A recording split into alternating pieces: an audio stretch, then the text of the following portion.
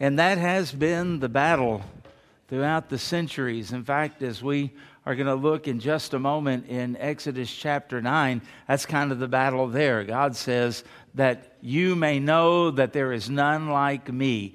And so in this age where everybody says, well, just take the God of your choice and the path of salvation that you want, whatever works for you, they're going to find out one of these days there's only one way to salvation, and that's through Jesus Christ. And Christians need to proclaim that and not be ashamed of Jesus or the gospel of Jesus Christ. Can you say amen to that?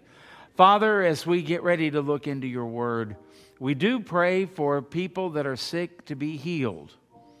We pray for people that, whether they're battling the virus or they're like Gary Robertson, recovering from surgery. We've got several others that are doing that too. We pray for healing. We're not ashamed to ask you to do that. You are the healer. We ask you, Father, to provide jobs for people who need jobs, to provide food for the hungry. We ask you to provide encouragement for the discouraged. We could go on and on. But Father, all of those things are merely temporary things.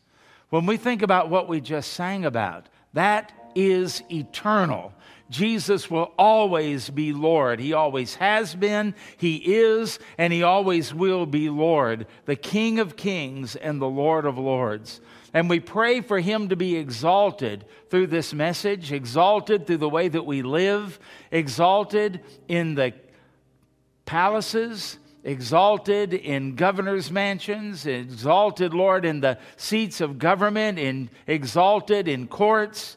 All of these places, Lord, we pray that Jesus would be exalted. And we pray, Father, that people would come to know Him in all of these places. We're bold enough today to pray for presidents and congressmen, for senators. We're bold enough to pray for kings. We're bold enough to pray for dictators. All kinds of people, Lord, to come to know Christ as Savior and Lord, that you might exalt yourself in this dark and fallen and evil world, and that you would bring people out of darkness into light, and out of the kingdom of the enemy into the kingdom of your dear Son, and that you might take those of us who have trusted you, and you might fill us with hope, and fill us with joy, and fill us with peace this morning in the midst of the storm. So thank you, Lord, that Jesus is exalted, and we, your church, lift your name on high. And it's in the name of Jesus that we pray this. Amen and amen. Thank you. You may be seated. Turn to Exodus chapter 9, and we're going to read, this is the one of the longer narratives about the plague. We're going to look at two of them again today, and they're I don't know, frogs and flies and lice and all of that are pretty gross and pretty annoying and pretty disgusting to read about. I don't know that it gets really any better today, but we're going to read about it and see what happens. And we're going to look at the ways that God speaks to nations, and the way that God gets nations' attention today. And this is, of course, something that He did a long, long time ago. It worked then, and it is working now. So we're going to go down to verse 8, chapter 9 of Exodus, verse 8. So the Lord said to Moses and Aaron, "Take for yourselves handfuls of ashes from a furnace, and let Moses scatter it toward the heavens in the sight of Pharaoh." So Moses is going to go in front of the king, and he's going to have a handful of ashes, and he's going to throw it up in the air. Sounds weird, doesn't it? Can you imagine being given that kind of command? And the Bible says what's going to happen in verse 9. "And it will become fine dust in all the land of Egypt, and it will cause boils that break out in sores on man and beast throughout all the land of Egypt." Well, then they took ashes from the furnace, and they stood before Pharaoh, and Moses scattered them toward heaven. And they caused boils to break out in sores on man and beast. Here we come, the sorcerers, the magicians again. "And the magicians could not stand before Moses because of the boils, for the boils were on the magicians and all the Egyptians. But the Lord hardened the heart of Pharaoh, and he did not heed them, just as the Lord had spoken to Moses. Can it get worse? Well, I'll let you be the judge of that. In verse 13 it says, "Then the Lord said to Moses, 'Rise early in the morning and stand before Pharaoh, and say to him, Thus says the Lord God of the Hebrews, Let my people go, that they may serve me. For at this time I will send my plagues to you, to your very heart, and on your servants, and on your people, that you may know that there is none like me in all the earth.'" Jesus, only Jesus, right? "Now, if I had stretched out my hand and struck you and your people with pestilence, then you would have been cut off from the earth." You would have died. I could have killed you, in other words. "But indeed, for this purpose, I have raised you up," and this is quoted by Paul in Romans 9, by the way, "that I may show my power in you." That's your purpose, Pharaoh. "And that my name may be declared in all the earth. As yet you exalt yourself against my people, in that you will not let them go. Behold, tomorrow about this time I will cause very heavy hail to rain down, such as has not been in Egypt since its founding until now. Therefore, send now and gather your livestock and all that you have in the field, for the hail shall come down on every man and every animal which is found in the field and is not brought home, and they shall die. He who feared the word of the Lord," so apparently there were some, "among the servants of Pharaoh, made his servants and his livestock flee to the houses." Now remember, their stables a lot of times in those days were underneath their house. So that's what that means. Stable them, put them in shelter. Verse 21. "But he who did not regard the word of the Lord left his servants and his livestock in the field. Then the Lord said to Moses, 'Stretch your hand toward heaven, that there may be hail in the land of Egypt, on man, on beast, and on every herb of the field, throughout all the land of Egypt.' And Moses stretched out his rod toward heaven, and the Lord sent thunder and hail and fire," lightning, in other words, "darted to the ground. And the Lord rained hail on the land of Egypt. So there was hail and fire mingled with the hail, so very heavy that there was none like it in all the land of Egypt since it became a nation. And hail struck throughout the whole land of Egypt, all that was in the field, both man and beast.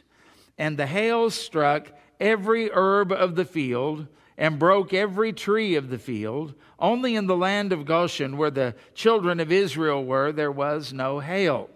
And Pharaoh sent and called for Moses and Aaron and said to them, "I have sinned this time. The Lord is righteous, and my people and I are wicked. Entreat the Lord that there may be no more mighty thundering and hail, for it is enough. I will let you go, and you shall stay no longer." So Moses said to him, "As soon as I have gone out of the city, I will spread out my hands to the Lord. The thunder will cease, and there will be no more hail, that you may know that the earth is the Lord's. It's not yours. But as for you and your servants, I know that you will not yet fear the Lord God." Now the flax and the barley were struck, for the barley was in the head, and the flax was in the bud. But the wheat and the spelt, that's a different type of wheat, were not struck, for they were later crops. So Moses went out of the city from Pharaoh and spread out his hands to the Lord, and the thunder and the hail ceased, and the rain was not poured on the earth. And when Pharaoh saw that the rain and the hail and the thunder had ceased, he sinned yet more, and he hardened his heart, made him angry, he and his servants. So the heart of Pharaoh was hard. Neither would he let the children of Israel go, as the Lord had spoken by Moses. So there Egypt is, experiencing something it rarely experienced, which was rain. And then that rain was also mixed with a hailstorm like they had never seen before. I remember back, I think it was in 2013, remember we had several pretty bad hailstorms. A lot of roofs were replaced. And I know that we had a lot of car windows replaced too. Chelsea and I stood in our garage. I opened it up and we stood there under the shelter of it and watching hailstones the size of softballs come down and watched them going through the back windshield of her car and dented everything up, went through the sunroof of Sammy's van, and I mean, it was just a mess. It sounded like machine gun fire, and you could see how horrible it would be. And I'm going to say that that was nothing compared to what rained down upon Egypt. The wind, the rain, the hail, the lightning, the thunder. It was terrifying. They didn't have any way of finding out what the weather was going to do. They couldn't look on radar. They didn't have David Payne or anybody like that to help them out with it. All they knew is it was here and it was coming down, and they didn't know what the end of it was going to be. Everything that was out in it was going to be pummeled to death, and crops were going to be ruined. And here they are. You can imagine the enormous fear. This just after they had had those boils break out upon them. And can you imagine the pain and the itching of all of that and the bewilderment that they had? All of this is happening for this one purpose. God says that you may know that there is none like me. Now, there comes a point to where people in Egypt might say, okay, we get it. The God of the Hebrews is God, and He is powerful. We get it. We've overlooked Him, and we have not taken Him seriously. But that doesn't mean that they renounce all of the other gods that they have. You see, there's a tendency that we have to just kind of add God to the arsenal, add God to whatever it is that we are doing. In India, they had trouble back in the days when they would do big crusades, and there would be thousands of people there that would come to the Lord. And it was said back in the 70s and 80s that India, if this keeps up, they will be the most Christian nation on earth by the year 2000. Well, that didn't happen. And why did that not happen? Because in the Hindu faith, you can have as many gods or goddesses as you want. And so to take the Jesus God and add Him to all of your other gods is no big deal. And all that the people were doing, not all of them, but most of them, they were just adding another god to their arsenal of gods, and they called His name Jesus. That doesn't mean that they're a worshiper of Jesus, a follower of Jesus. It doesn't mean that they've repented. It doesn't mean that they've laid all the others aside. Well, that's what's happening in Egypt. As these plagues go on, there are some people that are saying, you know, there's something to this Yahweh. There's something to this God of the Hebrews. He's a powerful God. How do I know that? Because when it was prophesied about the hail coming that would kill the servants and livestock that were working in the fields, the Bible says here there were some Egyptians who heeded that, and they brought their people and they brought their livestock inside where there would be safety. The majority, I'm sure, did not do that, but some did. Does that mean that they became followers of Yahweh? Not necessarily. It just means that they acknowledged that He was one among many gods. And so God is bringing this to pass, and He is hardening Pharaoh's heart so that nothing lets up, so that everything is accomplished, so that the Egyptians will know that there is a God of the Hebrews, but He is the only God, and there is no one like Him. Boy, we could use that lesson in our culture today, couldn't we? There are a lot of people who think that it's good to have some kind of religion. It doesn't really matter what you have, just as long as you acknowledge a higher power and have some type of religion. Those are the people that Matthew 7 speaks of that are going to be surprised when they find out as they stand before the Lord that He doesn't welcome them into heaven. That's why we've got to share the gospel with them. Now, out of these two stories, the boils and the hail, I want you to think of 4 words that we're going to talk about this morning, 4 things. And this is how God will get a hold of a nation that is rebellious and is idolatrous. And if you'll read in Romans chapter 1, you'll find that nations are judged because they worship the wrong gods. And as a result of that, God pulls the restraint back, and then immorality and perversion starts coming upon the nation. So immorality and perversion that we see today is not going to bring the judgment of God. It is the judgment of God. For what? We have worshiped other gods. You can think of all of the different things that Americans will give their lives to and sell themselves to. Think about all of that and understand that we have, as a nation, sinned against God, and so judgment comes upon us. Now, I want you to think about the word irony. There's an irony in here that is a message, a not so subtle message to the Egyptians. Now, it says that God told Moses, go to a furnace. What do you think of when you think of a furnace? I think of something that heats a house or something like that. I think of something that is good. I think of something that keeps you warm in the winter, a desirable thing. But when the Bible speaks of a furnace here, that's not a bad translation. We just don't always understand it. Think of the word kiln, K-I-L-N. And I think the English Standard Version uses that term. And the kilns here are not just something that would be used to keep a house warm in the winter. They were used for a specific purpose.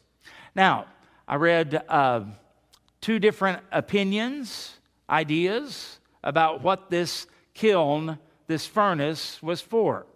Arthur Pink says that he believes it was what they would use for human sacrifice.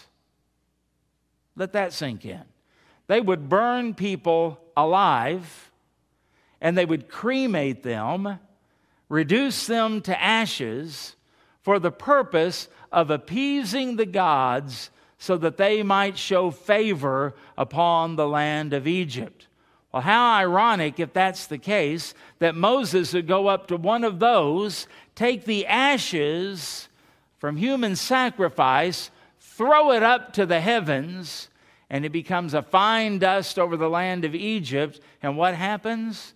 The people break out in sores, very, very, very painful sores. And all of them, the beasts as well as the humans, are covered with those sores. Isn't it ironic that the ashes of the sacrifices that were supposed to protect them became the ashes that poured the pain on their lives?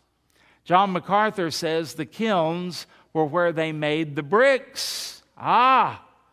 Pharaoh had oppressed the people, remember, by telling them, you're going to make bricks, you're going to gather your straw for the bricks, and the bricks were formed and hardened in kilns. Isn't it ironic to think that the very thing that Pharaoh used to oppress God's people, that the ashes of that became the dust that caused the people of Egypt to have misery and pain even worse than they had afflicted upon the Israelis. What's the point? Sometimes what God does to get a nation's attention is to bring such ironic things. The thing they thought would bring them prosperity or protect them from disease is the very thing that brought it upon them. I think about in our nation today. You see any ironies? Well, I see one. I think about how hard our nation fights and people within our nation fight to keep murderers alive and yet murder babies in their mother's wombs. See any irony in that? What about the irony, and I'm not going to go there, we could probably spend all day talking about these kind of things. What about the irony of telling us that if we gather to worship, we might be the cause of the spread of the coronavirus?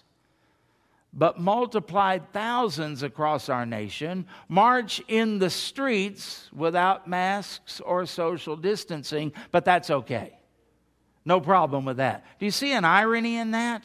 And what happens is that God allows what the enemy has sown and what illogical, immoral, and unbiblical thinking and action cause, it turns back on us. And the very thing we thought was going to make us free. I think about back in the 60s and in the 70s when they were talking about how we needed to have freedom, the sexual revolution. And what did that freedom bring us? A lot of disease. You ever heard of AIDS? All of these kind of things happen, and we try to figure out how to keep sinning without the consequences, and God speaks through the ironies of life to get a nation's attention. You better pray that America starts looking logically. You better pray that America starts looking at cause and effect. You better pray that America wakes up, because these very things that we press for and press for and press for and demand are the very things that are ironically going to enslave us and to destroy us. If you see that, say amen.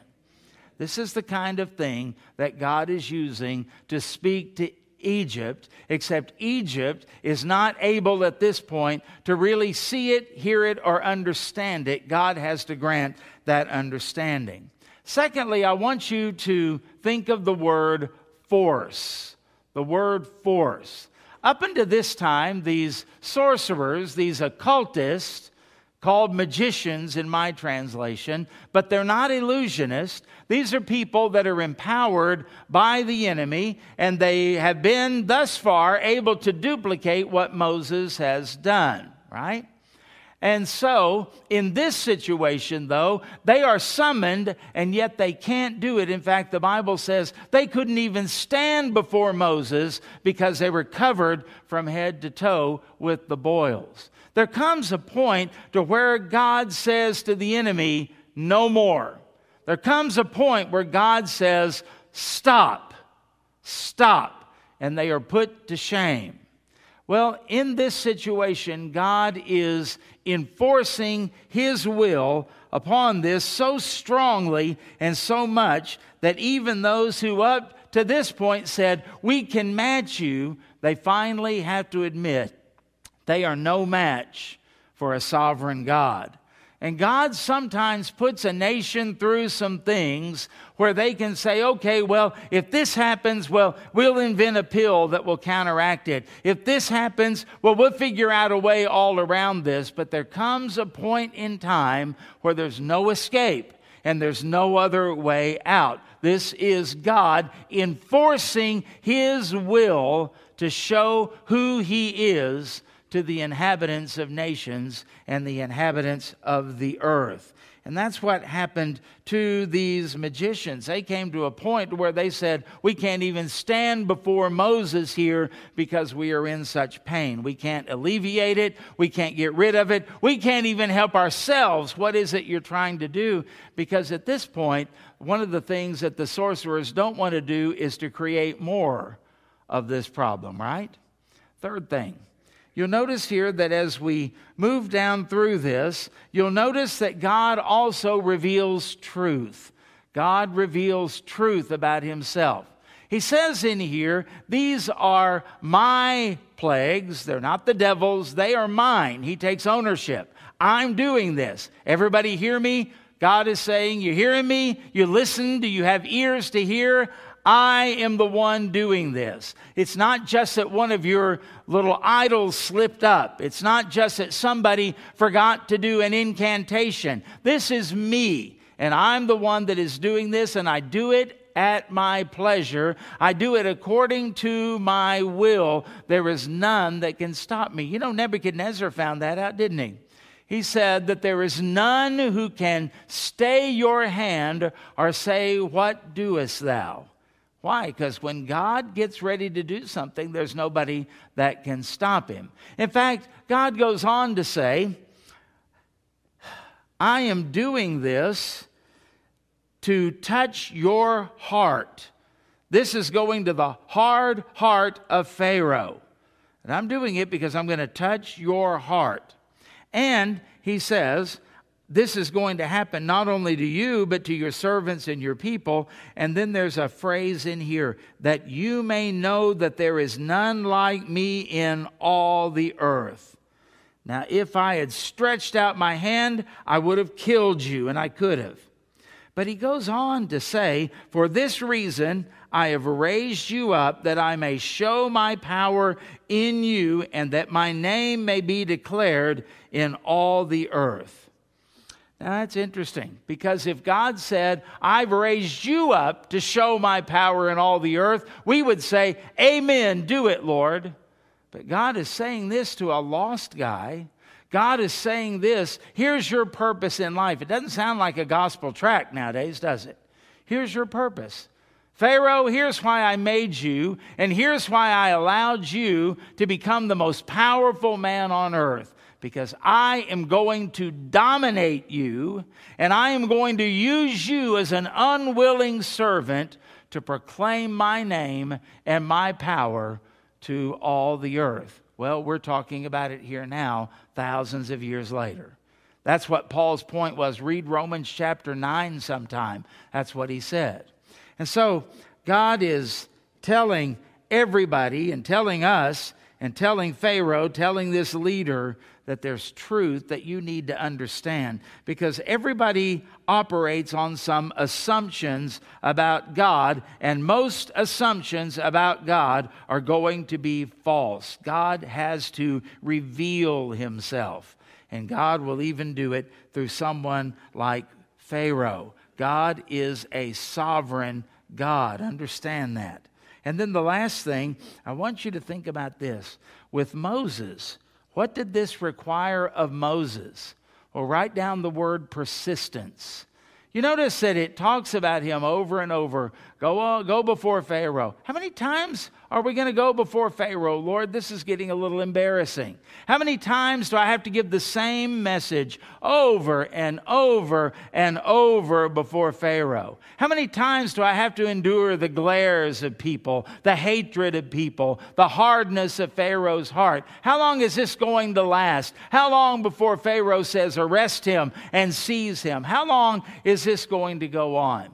But Moses just simply obeys God, and the message is the same every time. You ever get tired of presenting the gospel? Isn't there something else we could say? Isn't there something else we could do? Well, I remind you that as we sang earlier, it's about Jesus, and his name is exalted above every other name. In fact, the Bible tells us there is no other name under heaven whereby we must be saved. And the gospel message has been the same ever since the apostles walked on the earth, right? What is that? Repent of your sin and believe the gospel. Surrender yourself to Jesus Christ as Lord. Isn't that the message? And sometimes it's hard to keep saying that. Sometimes it's hard to be persistent. Sometimes it's hard to be consistent as we live, and the world is watching for you and for me to change, to slip up. And by change, I mean in a negative way, to compromise, to back up, to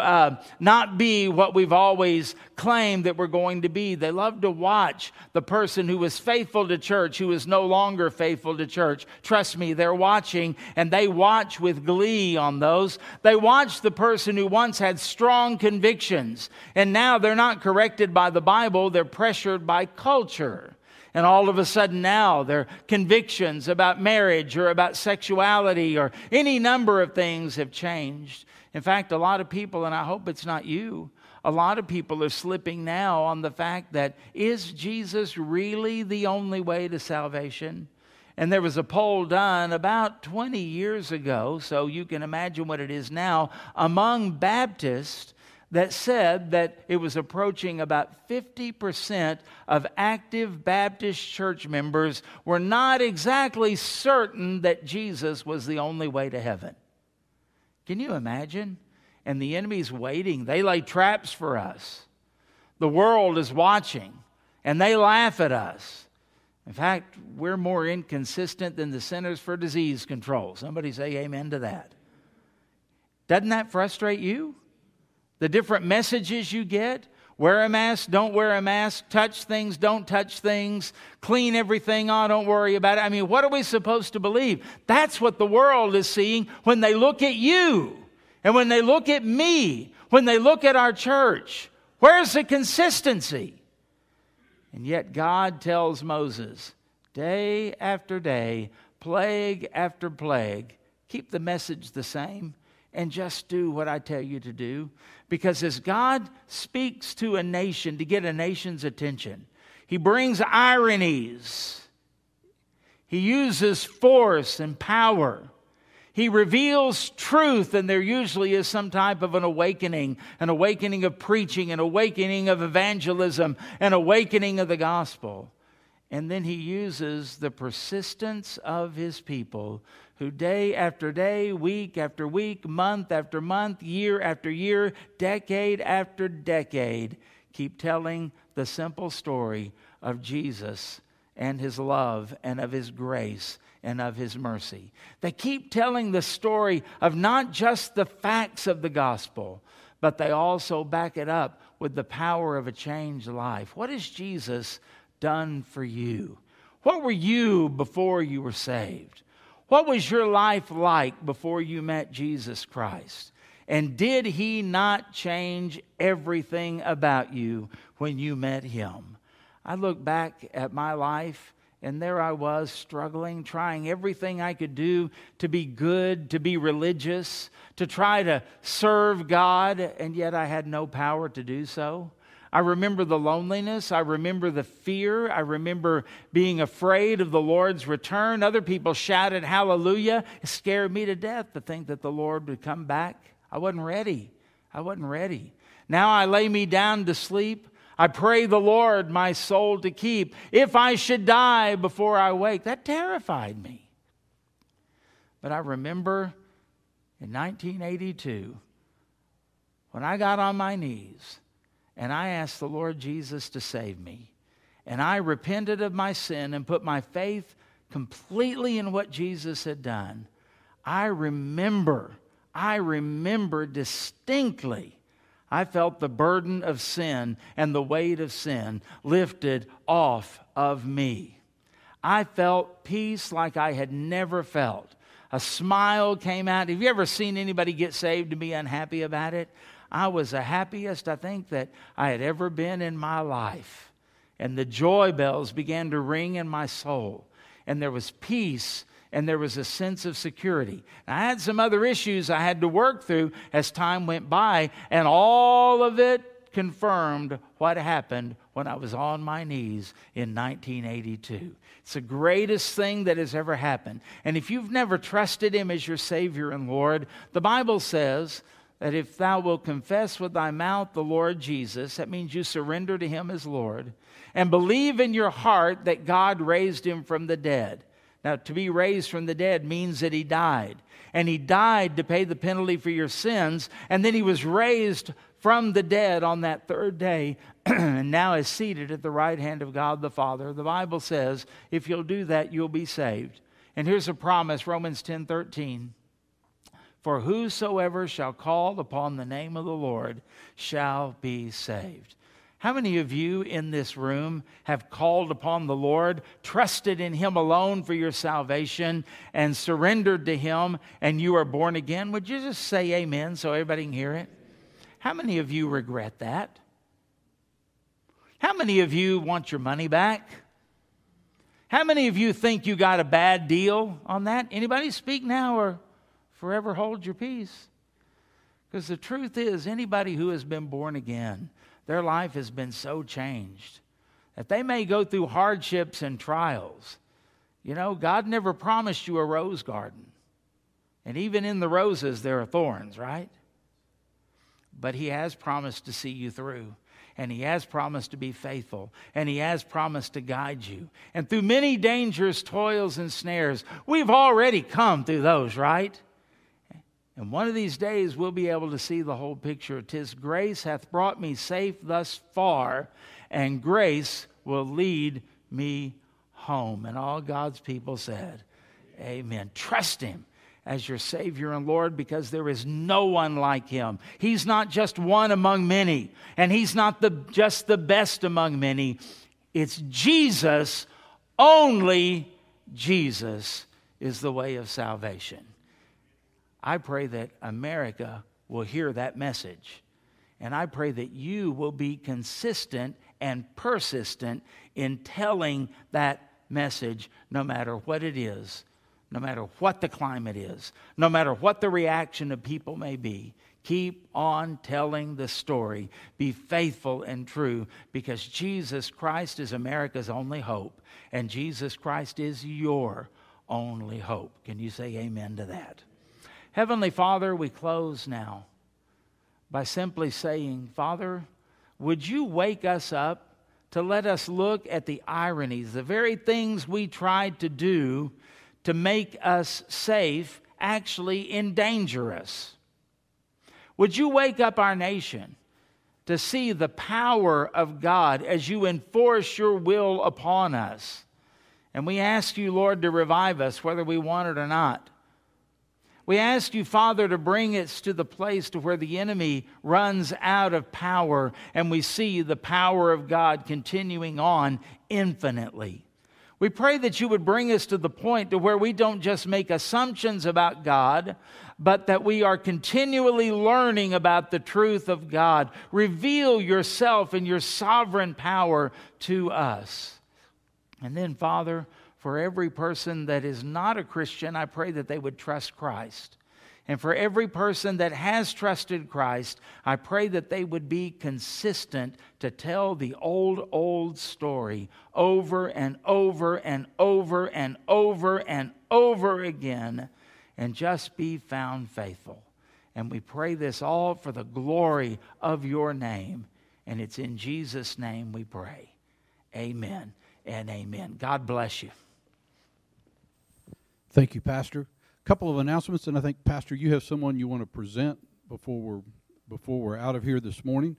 Tomorrow is a Mission 405 food pantry. So those of you that work, if you haven't talked to my wife, if you're here this morning, be sure and talk to her before you leave. Those of you watching this on live stream, if you normally work the pantry with us, would you please text Susan and let her know yes or no whether you plan to be there tomorrow. Let me also update you on a few prayer requests. Bob Newman's father-in-law, Walter, passed away. That was early Friday morning. Correct, Bob? So pray for that family. Most of you know Gary Robertson went back to the hospital late this week with complications. He had another surgery. He's doing much better. He texted some of us this morning, said he's back on regular food, should get to come home tomorrow. So continue to pray for him. Also a praise, Randy Bullock.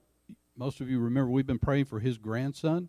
He's in the Navy. He's on the USS, the carrier Roosevelt. That's the one that had a big percentage of the crew that got the COVID-19 and had to be taken off the ship. That ship is back to home port in San Diego, and Randy's grandson never tested positive. So that's a praise that we were praying for. Pastor. John and Susan Hall, where are you guys?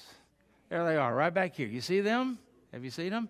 They have come and said that God has called them to join Graceway. And Sammy,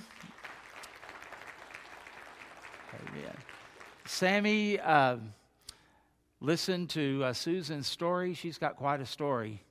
And says her testimony is good. And Chad talked with John and says that, you remember, how many of you remember John from years ago?